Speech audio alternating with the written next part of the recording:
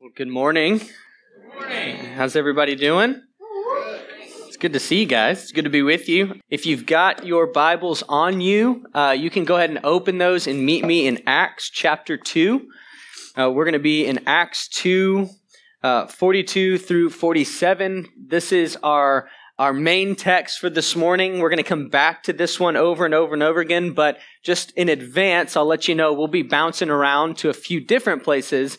And so if you don't feel like flipping to keep up all the time, that's okay. I'll have all the verses, all the scripture up on the screen, but this is where you can just post up for this morning. All right. So again, it's good to be with you guys this morning. I'm excited to be here, to worship with you, to dive into God's Word. My name is Pastor Trey. I am the spiritual formation pastor here at Hutto Bible Church. Just in case you're new and I haven't had the chance to meet you, welcome. Hopefully I will get to meet you. You should come to our newcomers lunch after third hour. It's going to be awesome. But glad you're here. So wanted to formally introduce myself, and this morning we are wrapping up our 4-week series on the topic of community. And so as a reminder for those who have been here for the last 3 weeks, and if you haven't, I'll kind of catch you up. But over the last 3 weeks, here's where we've been. Week 1, we spent our time in 1 Thessalonians 3, 11 through 13, diving into Paul's short prayer where he ties together the command to love one another and the call to be holy as God is holy, as found in 1 Peter. And the point that Sunday was to say that there's no biblical category for spiritual maturity that exists in isolation. Like, we need to be in community as followers of Jesus in order to grow and to live out the be holy as I am holy call in the Word of God. Week 2, we spent time in 1 John 4, 7 through 12. And John's point in that passage is,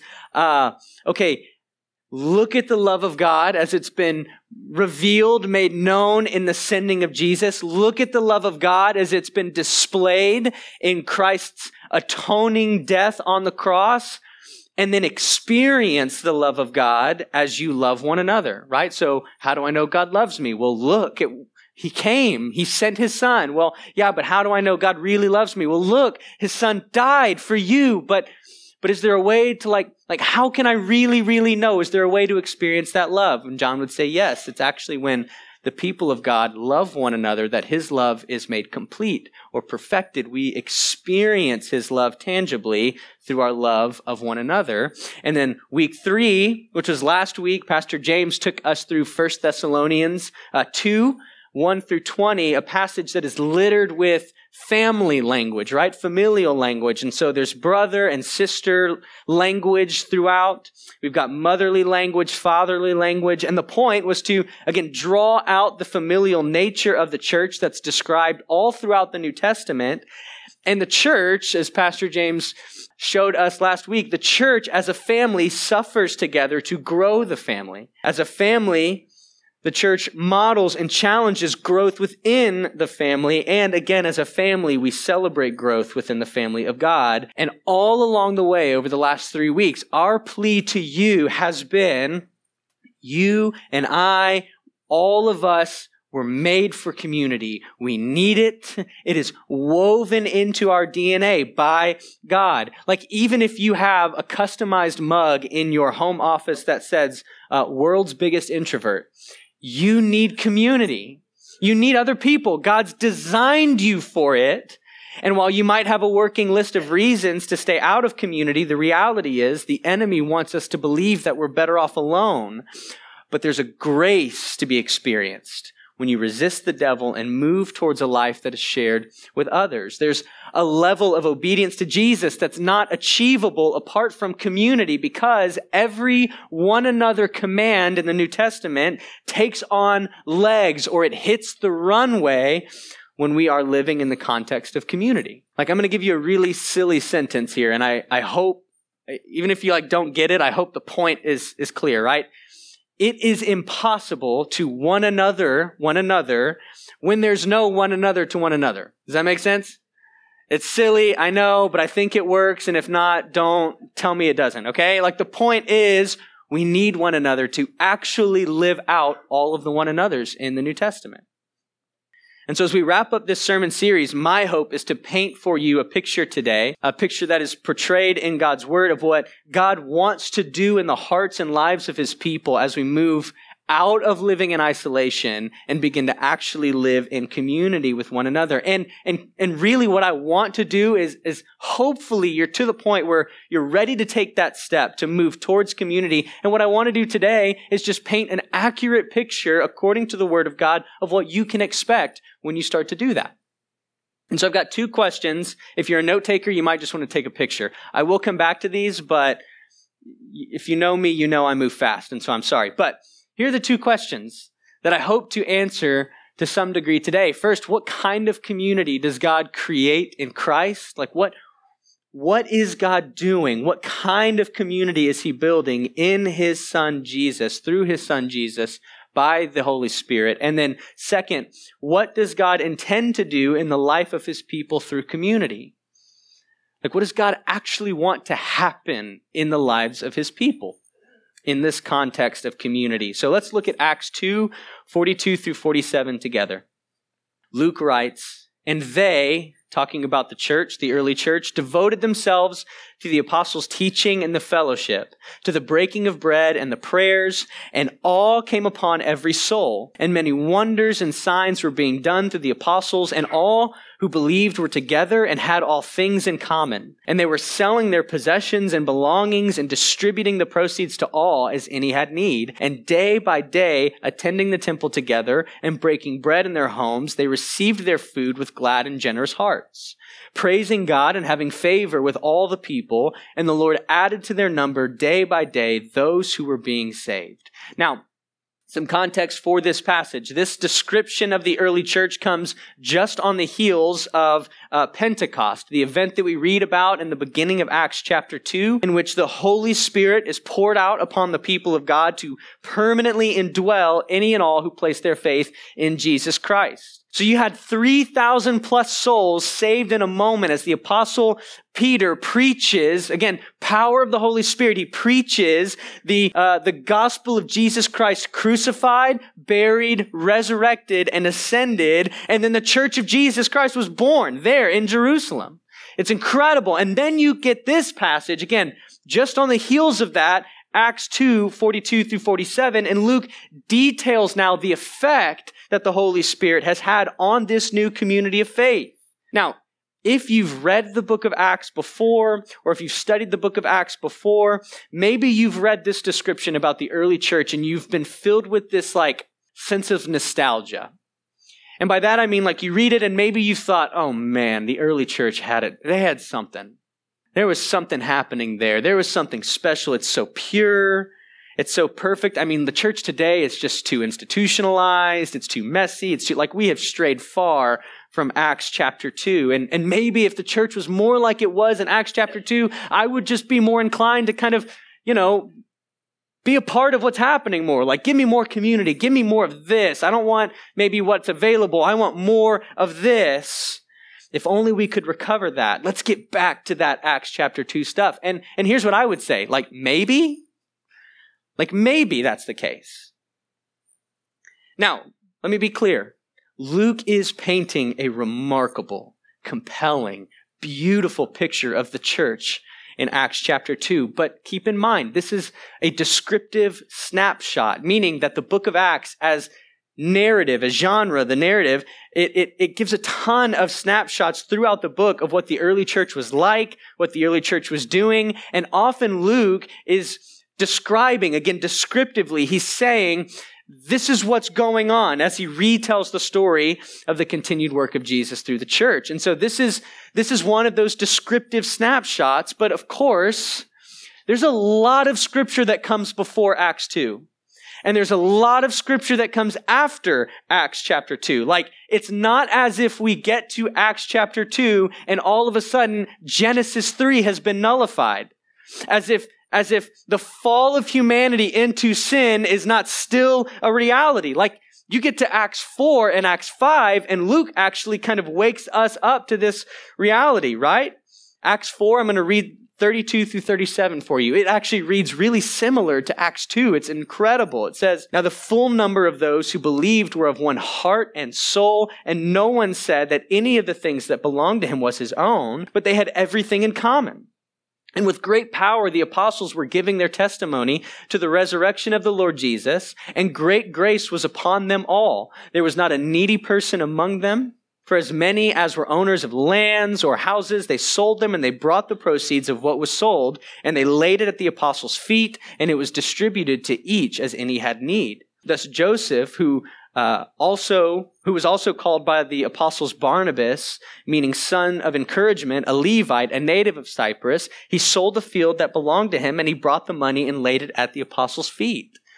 Now, this passage comes just after Peter and John were held, interrogated, and threatened by the Sadducees for sharing the gospel. And so it's like the heat is being turned up in Jerusalem on the early church, and their response is, we're going to pray, we're going to keep sharing the gospel, and we're going to keep living together in community, and we're going to be generous and generous and generous with one another.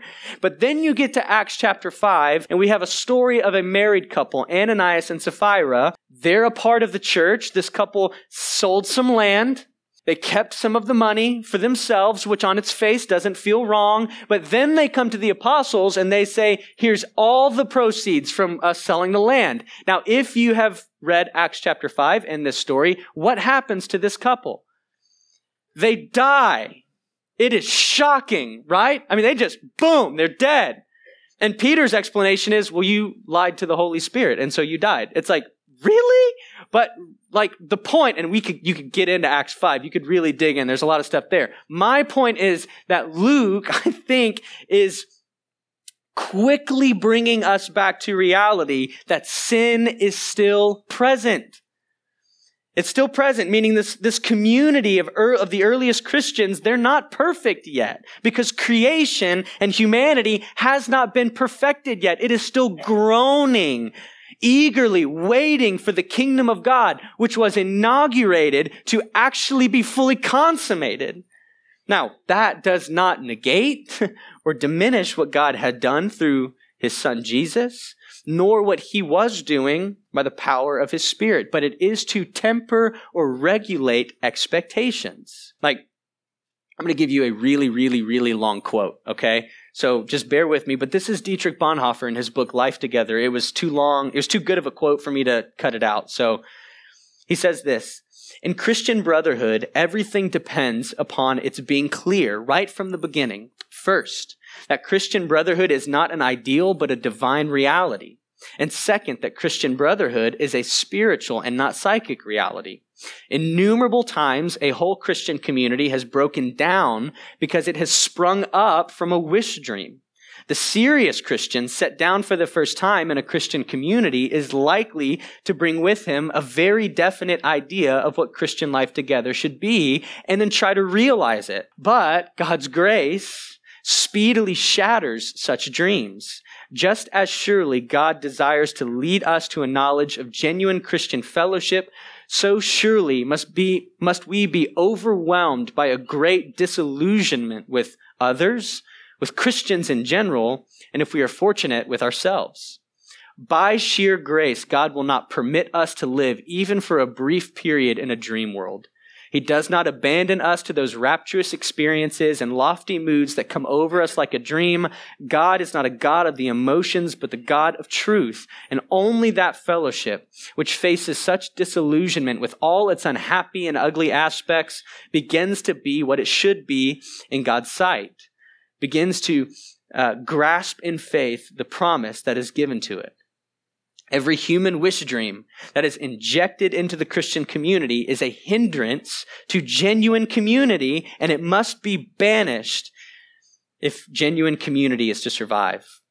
He who loves his dream of a community more than the Christian community itself becomes a destroyer of the latter, even though his personal intentions may be ever so honest and earnest and sacrificial. And so his point, which I think is really good, is that our experience of God's grace in community comes when our expectations of what community actually looks like are corrected.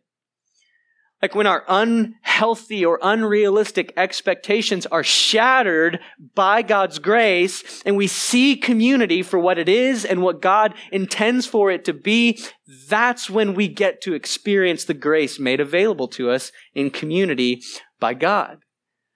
And Bonhoeffer actually ends by saying, when the morning mist of dreams vanish, then dawns the bright day of Christian fellowship. And so with that, here's what I want you to do. I want you to hold on to Acts chapter 2 and Acts chapter 4. I want you to keep them here at the forefront of your mind because to understand, I think, like, these are beautiful texts, but to really see the beauty and the color of this text, I think we need to go back a little bit. So I'm going to go back to Matthew 10, verses 1 through 4. I'll have it on the screen in case you don't want to flip around. But this is what Matthew writes. And he, referring to Jesus, called to him his 12 disciples, and he gave them authority over unclean spirits to cast them out and to heal every disease and every affliction. Now the names of the 12 apostles are these. First, Simon, who is called Peter, and Andrew, his brother, James, the son of Zebedee, and John, his brother, Philip and Bartholomew, Thomas and Matthew, the tax collector, James, the son of Alphaeus and Thaddeus, Simon, the zealot, and Judas Iscariot, who betrayed him.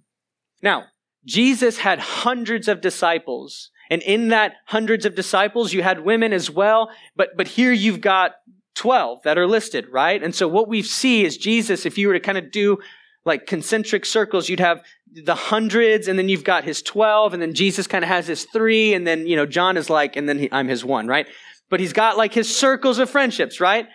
Here we're talking about the 12, these apostles. And while you might think, okay, what does a simple list of names have to do with anything? Here's what I want you to understand. We actually learn a lot about the community that Jesus built around himself by looking at the roster.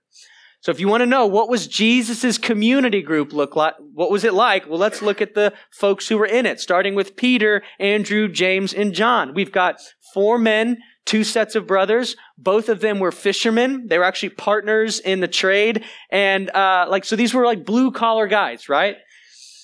We also got Matthew, a tax collector, meaning that though he was Jewish, he worked for the Roman government collecting taxes from Jewish people. And so he was considered a traitor or an outsider by his own people for his affiliation with the Roman government. He was a federal employee, right? He worked for the federal government, and he likely made some good money doing so. And again, that came at the expense of being rejected by his own people. And then we've got Simon the Zealot.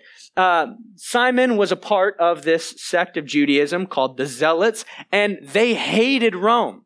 They hated Rome. In fact, some historians have said that there were zealots who would actually carry blades on them as they went into public, so that if they saw a Roman official, they would sneak up behind them, kill them, and slide off into the background because they so badly wanted the Roman government to fall and Israel to be restored. So badly. So, question.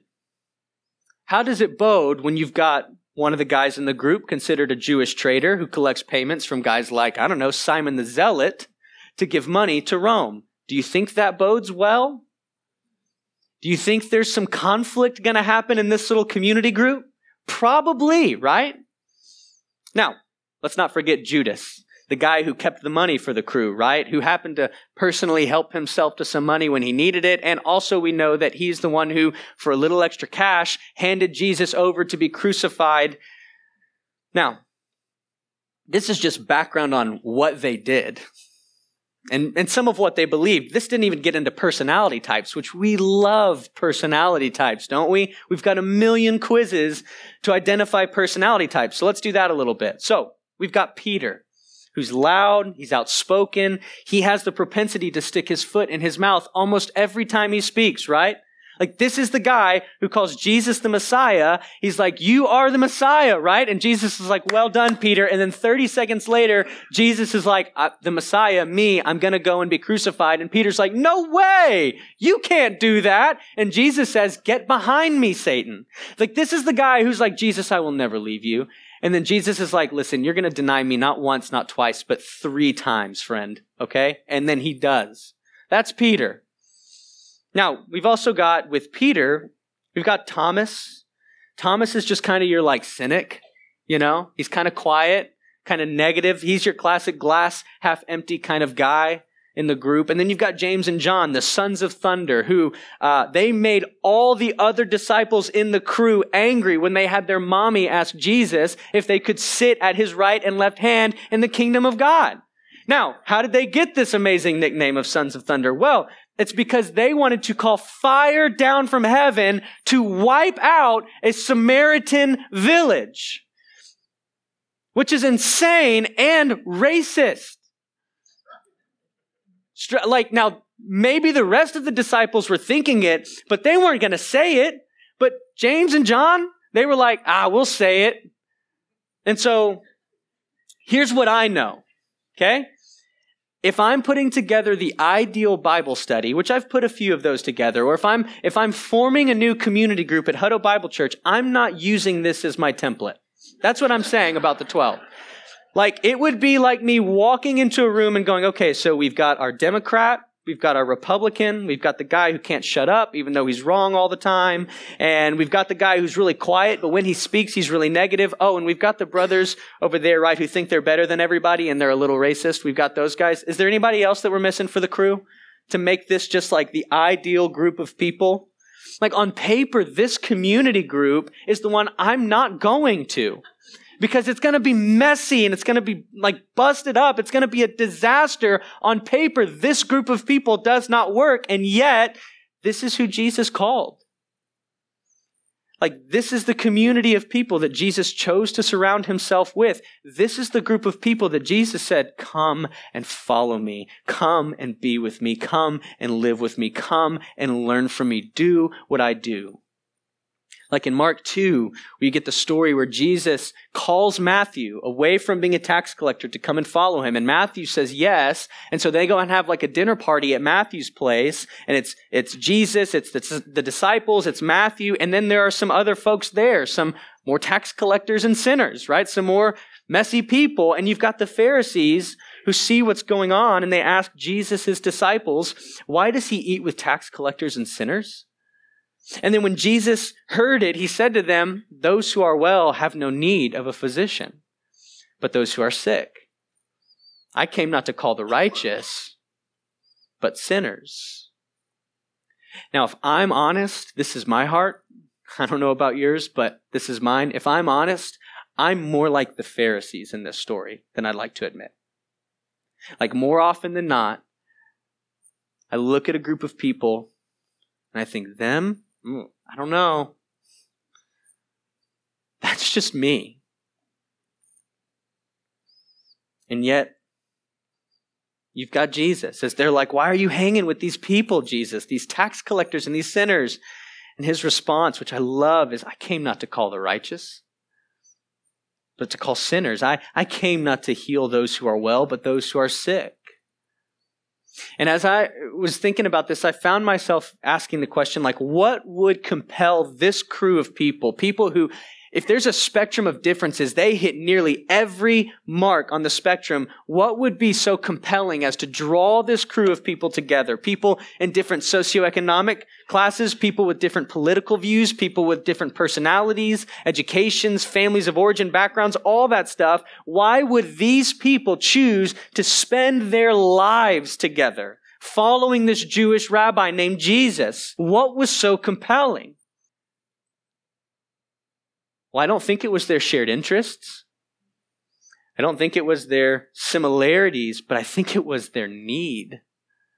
And it was the fact that Jesus alone is the only one who could heal what was broken in them. Like Jesus Christ, the Son of God, perfect and spotless, without sin in all of his ways, the one who lived the life that these folks could not live, that they couldn't live, a life in perfect obedience to the Father. The one who died a death, a sinner's death on a cross, the death that they deserved to die, and the one who was resurrected from the dead 3 days later, leaving sin and death behind. I think it was him. He was the compelling one. Like, they had a need, one that they could not fix on their own. And Jesus Christ, the only one who could and who did, he's the one who called them to himself. Listen, if you sit in this room today as a follower of Jesus, I want you to understand that your story is the same.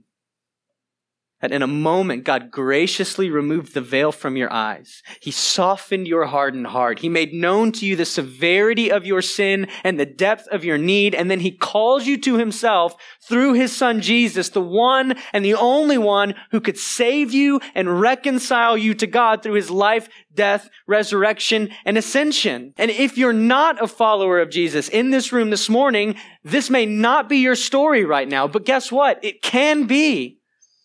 It can be right now. If you would place your faith in Jesus Christ alone, the one who lived a perfect life, died on the cross for your sin, and rose from the dead 3 days later so that the relationship with God, the Father, the Creator, the one who made you for himself, that relationship which you were separated from because of sin can be restored in Christ. And this can be your story. And so what was so compelling? Well, it was Jesus. And the New Testament is filled with story after story after story of Jesus calling sinners and outcasts to himself and then welcoming them into this wildly diverse and often dysfunctional community. And here's my point in saying all of this. My point is you don't get Acts chapter 2 or Acts chapter 4 without Matthew 10 and Mark 2 and every other story in the New Testament before that. Like it's not as if somewhere along the way before Acts 2, the band broke up and Jesus started over with a new crew. That didn't happen. It's not as if the 12 listed in Matthew 10 went somewhere else because Jesus went to be with the Father. And since he's gone, they decided we're going to go our separate ways. It's nice living with you. That was fun. I'm going to go find it. That didn't happen. In fact, in Acts chapter 1, we've got a list of the same names, 11 of the 12, excluding Judas, 11 of the 12. Luke lists them and says they're all together and with one accord, they were devoting themselves to prayer with the women and Mary, the mother of Jesus, and his brothers. No, they didn't. This didn't happen. This is what happened with this crew.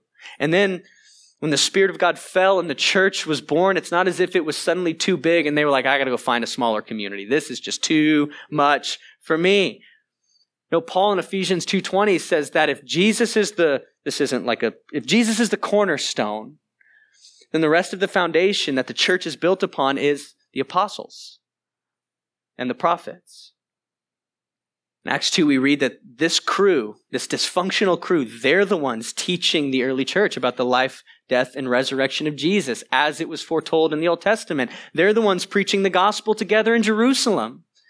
So again, my point is that all the differences of opinion and income and personality and interest and whatever, all of that, all of the stuff that you point to and go, well, this just does not work.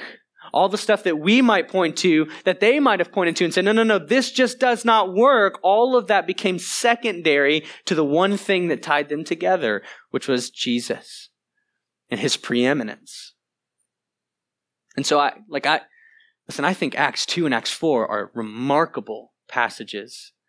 But I think what makes them so beautiful and compelling is everything that comes before.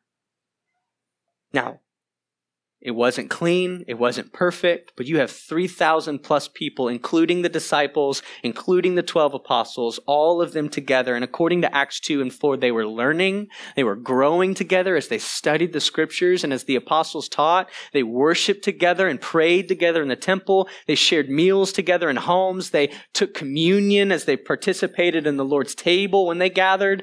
They opened their hands with generous hearts and sold what they had so that the needs of others might be met. And according to Acts 4, the full number of those who believed were of one heart and soul. And lest you look back with nostalgia and think that this activity was unique to the early church, can I just tell you, all of that happens here at Hutto Bible Church.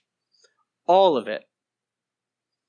We gather for prayer, for worship, for communion. We have our community groups where people are eating meals weekly, praying together, studying the Word of God together. We've got Bible study. All of that stuff happens here at Hutto Bible. And what's amazing is that if you look around the room, we're still different people. Our opinions about politics might be different. Our thoughts about cultural issues might be different. Our personalities are definitely different. Our skin color, also definitely different. Our incomes, I would imagine, different. And in a cultural moment where all of those things should lead us to kind of cut and categorize each other and put each other in a spot and then kind of back away, withdraw from one another with hostility and judgment. In that kind of an environment, it's the gospel of Jesus that ties us to one another. Imperfections and differences in all of that. And it's the grace of God to forgive us our sin and form us into the image of Jesus Christ through the indwelling presence and power of the Holy Spirit as we live in community. And so what makes Acts 2 and Acts 4 amazing is everything that comes before. And we today get to experience the grace of God as it is painted for us in Acts 2 and Acts 4 when we allow Matthew 10 and Mark 2 and the rest of what comes before that to set our expectations for what community is actually going to be like. And so going back to the questions I asked earlier, what kind of community does God create in Christ? Well, it's one that's counterintuitive according to the wisdom of the world.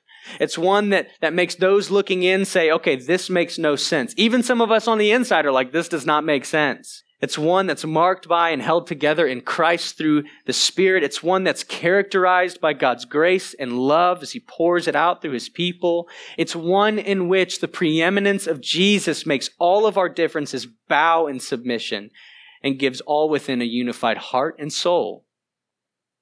And what does God want to do in the life of His people through community? Well, He wants to give us generous and glad hearts. He wants to tie us to one another as we worship the one true God together.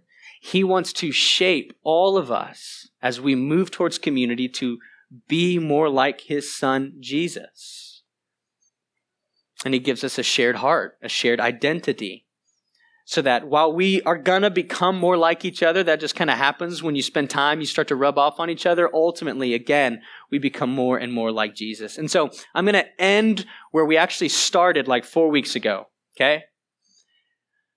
By every metric today, we are more connected than we've ever been, and we are more lonely than we've ever been. And the majority of self-identifying Christians in America would say that discipleship to Jesus or their spiritual life is private. It's between them and God and no one else. And yet the overwhelming message of the Bible is that we were made for community. That it is not good for man to be alone. And God in His kindness has given us, His people, a gift of His grace, one in which we can experience tangibly His love as He pours it out through His people, and that gift is called community. And so, again, I'll say it for the fourth week, move towards community. Move towards it, not away from it. Move towards community because, listen, if God has given something to His people, a good gift that we can experience right now, why wouldn't we want that? Like, I'll just tell you, I want all that God has for me right now. I know there's some sweet stuff coming, but I want all that He has for me right now. And I want you to experience all that God has for you right now. And to begin to do that, we have to start moving towards community because there's a gift of His grace. It's right there. We need only step into it. Let's pray. Father, I thank You that You have woven into our DNA both a need and a desire for community. Like even as an introvert in this room, it's like I know what happens when I'm alone for too long. And how sweet are You, God, to give us a gift of Your grace, the church, Your people, a people who come from different backgrounds, a people who come from different socioeconomic classes, people who have different interests, different skin colors, different whatever. All of us come into this room, and the one thing, the most important thing that ties us together is Your Son, Jesus. And so we are so thankful that as we move towards community and as we move towards what you have for us, there is actually a gift of your grace waiting for us right there to be experienced. And so God, I pray that you would help us to be a people who would start to take steps to move away from isolation, to move towards community, towards being known, towards sharing our lives with others consistently, regularly. Help us to be a people who move towards all of those one another commands that you have for your church. And as we do so, may you, Lord, would you, by your Spirit, shape us to be more like your Son, Jesus. Again, as your grace is poured out through our love for one another. We love you, Lord. It's in Jesus' name we pray. Amen. Well, we are going to move into a time of communion together. And so at Hutto Bible Church, we practice open communion, which just means that if you are a follower of Jesus Christ, you are welcome to come and participate at the table with us. And so the band is going to play. We're going to give you a few minutes to move around the room. As you do, come on up. We want you to receive the elements, take them back with you, and then we will partake together. Well, on the night of the Passover, Jesus sat with his disciples as they ate the Passover meal. And again, just as a reminder of who was at that table, we had a rabbi, Jesus. We have a Jewish traitor who worked for the Roman government. Had a guy who probably wanted to kill the other guy at one point. Had a skeptic. We had a guy who would deny Jesus 3 times. 2 guys who wanted fire to rain down on a bunch of Samaritans and who tried to grab at positions of honor in the kingdom, and a guy who would hand Jesus over to be crucified. This was his crew. And on that night, the night of the Passover, Jesus' final meal, he looked around the table, I imagine, at their faces, at their eyes, knowing their backgrounds, their histories, all that had happened before that moment. He looked at them, he took the bread, he broke it, and he said, "This is my body broken for you." And nearly 2,000 years later, we come here to him at this table now as one community to hear him say those words to us. This is my body broken for you. And so, church, take and eat.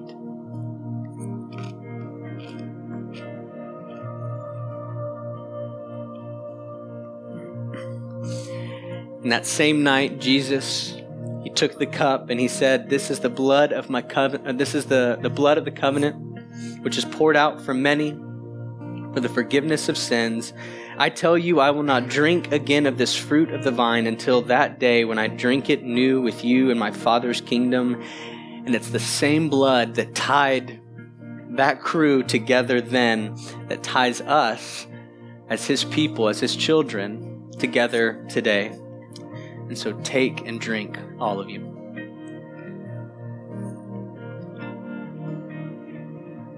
Now let's worship together.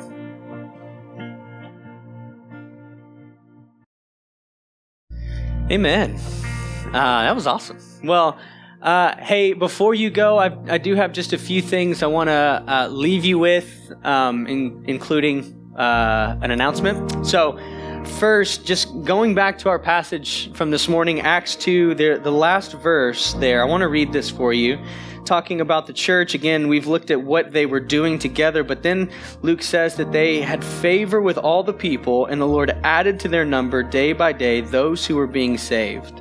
And it struck me reading that last sort of like tag that Luke adds there at the end of that passage, and I thought, man, I wonder if the favor that the Lord had given them, like the church growing and expanding in Jerusalem, if part of it was that, like the way they were living together as the church, all of the, like the stuff that we read that we're like, oh my gosh, that was so beautiful. Like, I wonder if the people in Jerusalem were like, man, that's beautiful.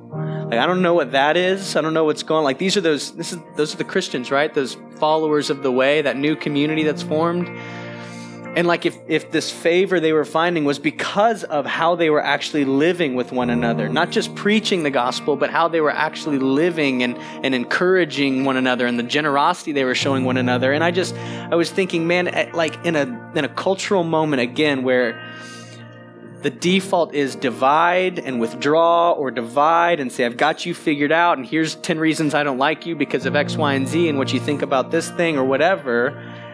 Like, if what our neighbors, not like just our like world, but like our neighbors and our coworkers and the people who hang at the places where we play, if what they need is not just gospel proclamation, though they need that, but they need gospel proclamation, and they need to see followers of Jesus living in community, loving one another, encouraging one another, building one another up, sharing what they have, their resources with those in need. Like, they need to see the church being the church. Like Mark Dever says in his book on the church, that the church is the gospel made visible. And I love that, because it's one thing to say, here's what we believe, and it's another thing to actually live that out in such a way that those who don't know Jesus look in and go, well, that seems sweet. Maybe there's something to this message that they're proclaiming. And like, as I'm saying this, I want to highlight a community in our church that is like, you talk about a community that like on paper, you're like, who would put these people together? Like, this just doesn't feel like it adds up. Our evangelism team, they are like the most unassuming group of people in the world. Like, you look at them and you're like, you walk into a room and you're like, I wouldn't have picked this. But what's incredible is it's a legit community in this church where they love each other. Like, they're real friends. They pray for each other. They know what's going on in each other's lives. They follow up with each other. I mean, it's amazing. And then they go out and they knock on doors and they share the gospel with folks. And then they come back and they celebrate what God did. I mean, their lives are all kinds of connected, and it's incredible. And our evangelism team, they're actually going out today at 11, during the 11 o'clock service, to go and knock on the doors of some folks in our city to share the gospel, Lord willing, and hopefully so that the Lord would give them favor and more would be added to the church. And so we want to pray for them before they go. And then finally, before I pray, newcomers lunch. Again, it's in the warehouse, our student ministry building, after our third service. If you're new and you want a free lunch, you should join us, because there's an enormous amount of chicken from what I've been told. So we've got a couple minutes. If you're on the evangelism team and you're going out, will you come to the front so we can pray over you? And we did it at 8 o'clock, and it just feels rude to not do it with you guys. So I want to invite y'all up. And then if y'all will, everybody else, if you'll stretch your hands out, we're going to lay hands on them, pray for them, and ask that the Lord would give them favor. God, thank you for this team, for this community of men and women, brothers and sisters, this community of people that, again, it's like I wouldn't think that they're all friends. And yet, God, you have worked just tremendously by your Spirit in this particular group as they go to serve you with one another. God, the way you're tying their hearts to each other is just beautiful. And so, God, I ask that you would give them favor as they go into our community. God, that people would be prepared, Spirit, that you would go forth and prepare them so that as they knock on doors, folks would open their doors, that they would be willing to listen, to talk. God, that there would be a level of vulnerability with the people they encounter that just seems like, it's just like alarming. Like what is this kind of vulnerability, God? I pray that you would do that you would tear down the walls, cause people to put down the arms, whatever would cause them to react negatively, God. I pray that you now would, again, go forth and prepare them so that as these men and women from our church go and proclaim the name of your Son, that folks would hear and respond in faith. We love you, Lord. We ask for your favor in this matter. It's in Jesus' name we pray. Amen. Grace and peace, church. Have a great Sunday.